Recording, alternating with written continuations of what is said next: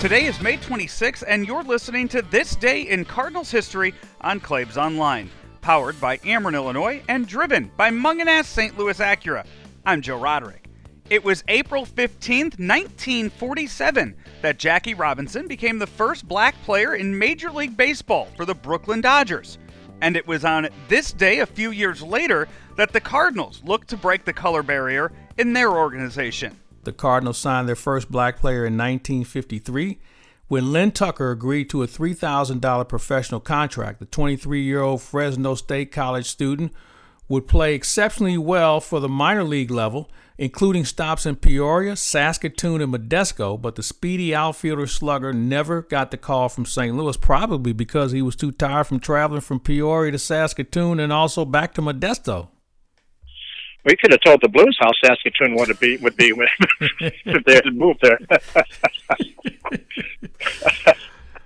I guess Tom Alston became the first one to get the big league. That is right? Correct. But yeah, this $3,000 contract was a fairly good sized contract for 1953, I guess. And but it's too bad. Of course, Modesto, I guess.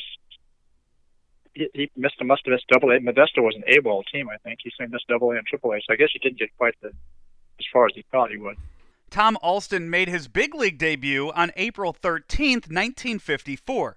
He would only play in 91 games, picking up 66 hits during 4 seasons in St. Louis between 54 and 1957 before retiring.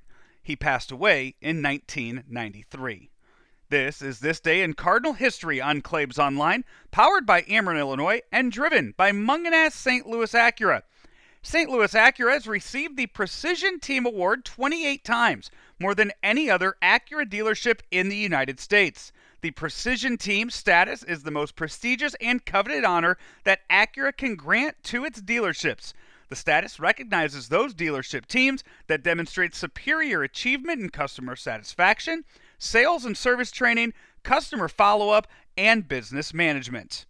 Have you subscribed to the podcast yet? Check us out on Spotify, iTunes, and Google, or wherever you listen to your favorite podcasts, and add us to the list. You'll get brand new content delivered to your phone each and every day.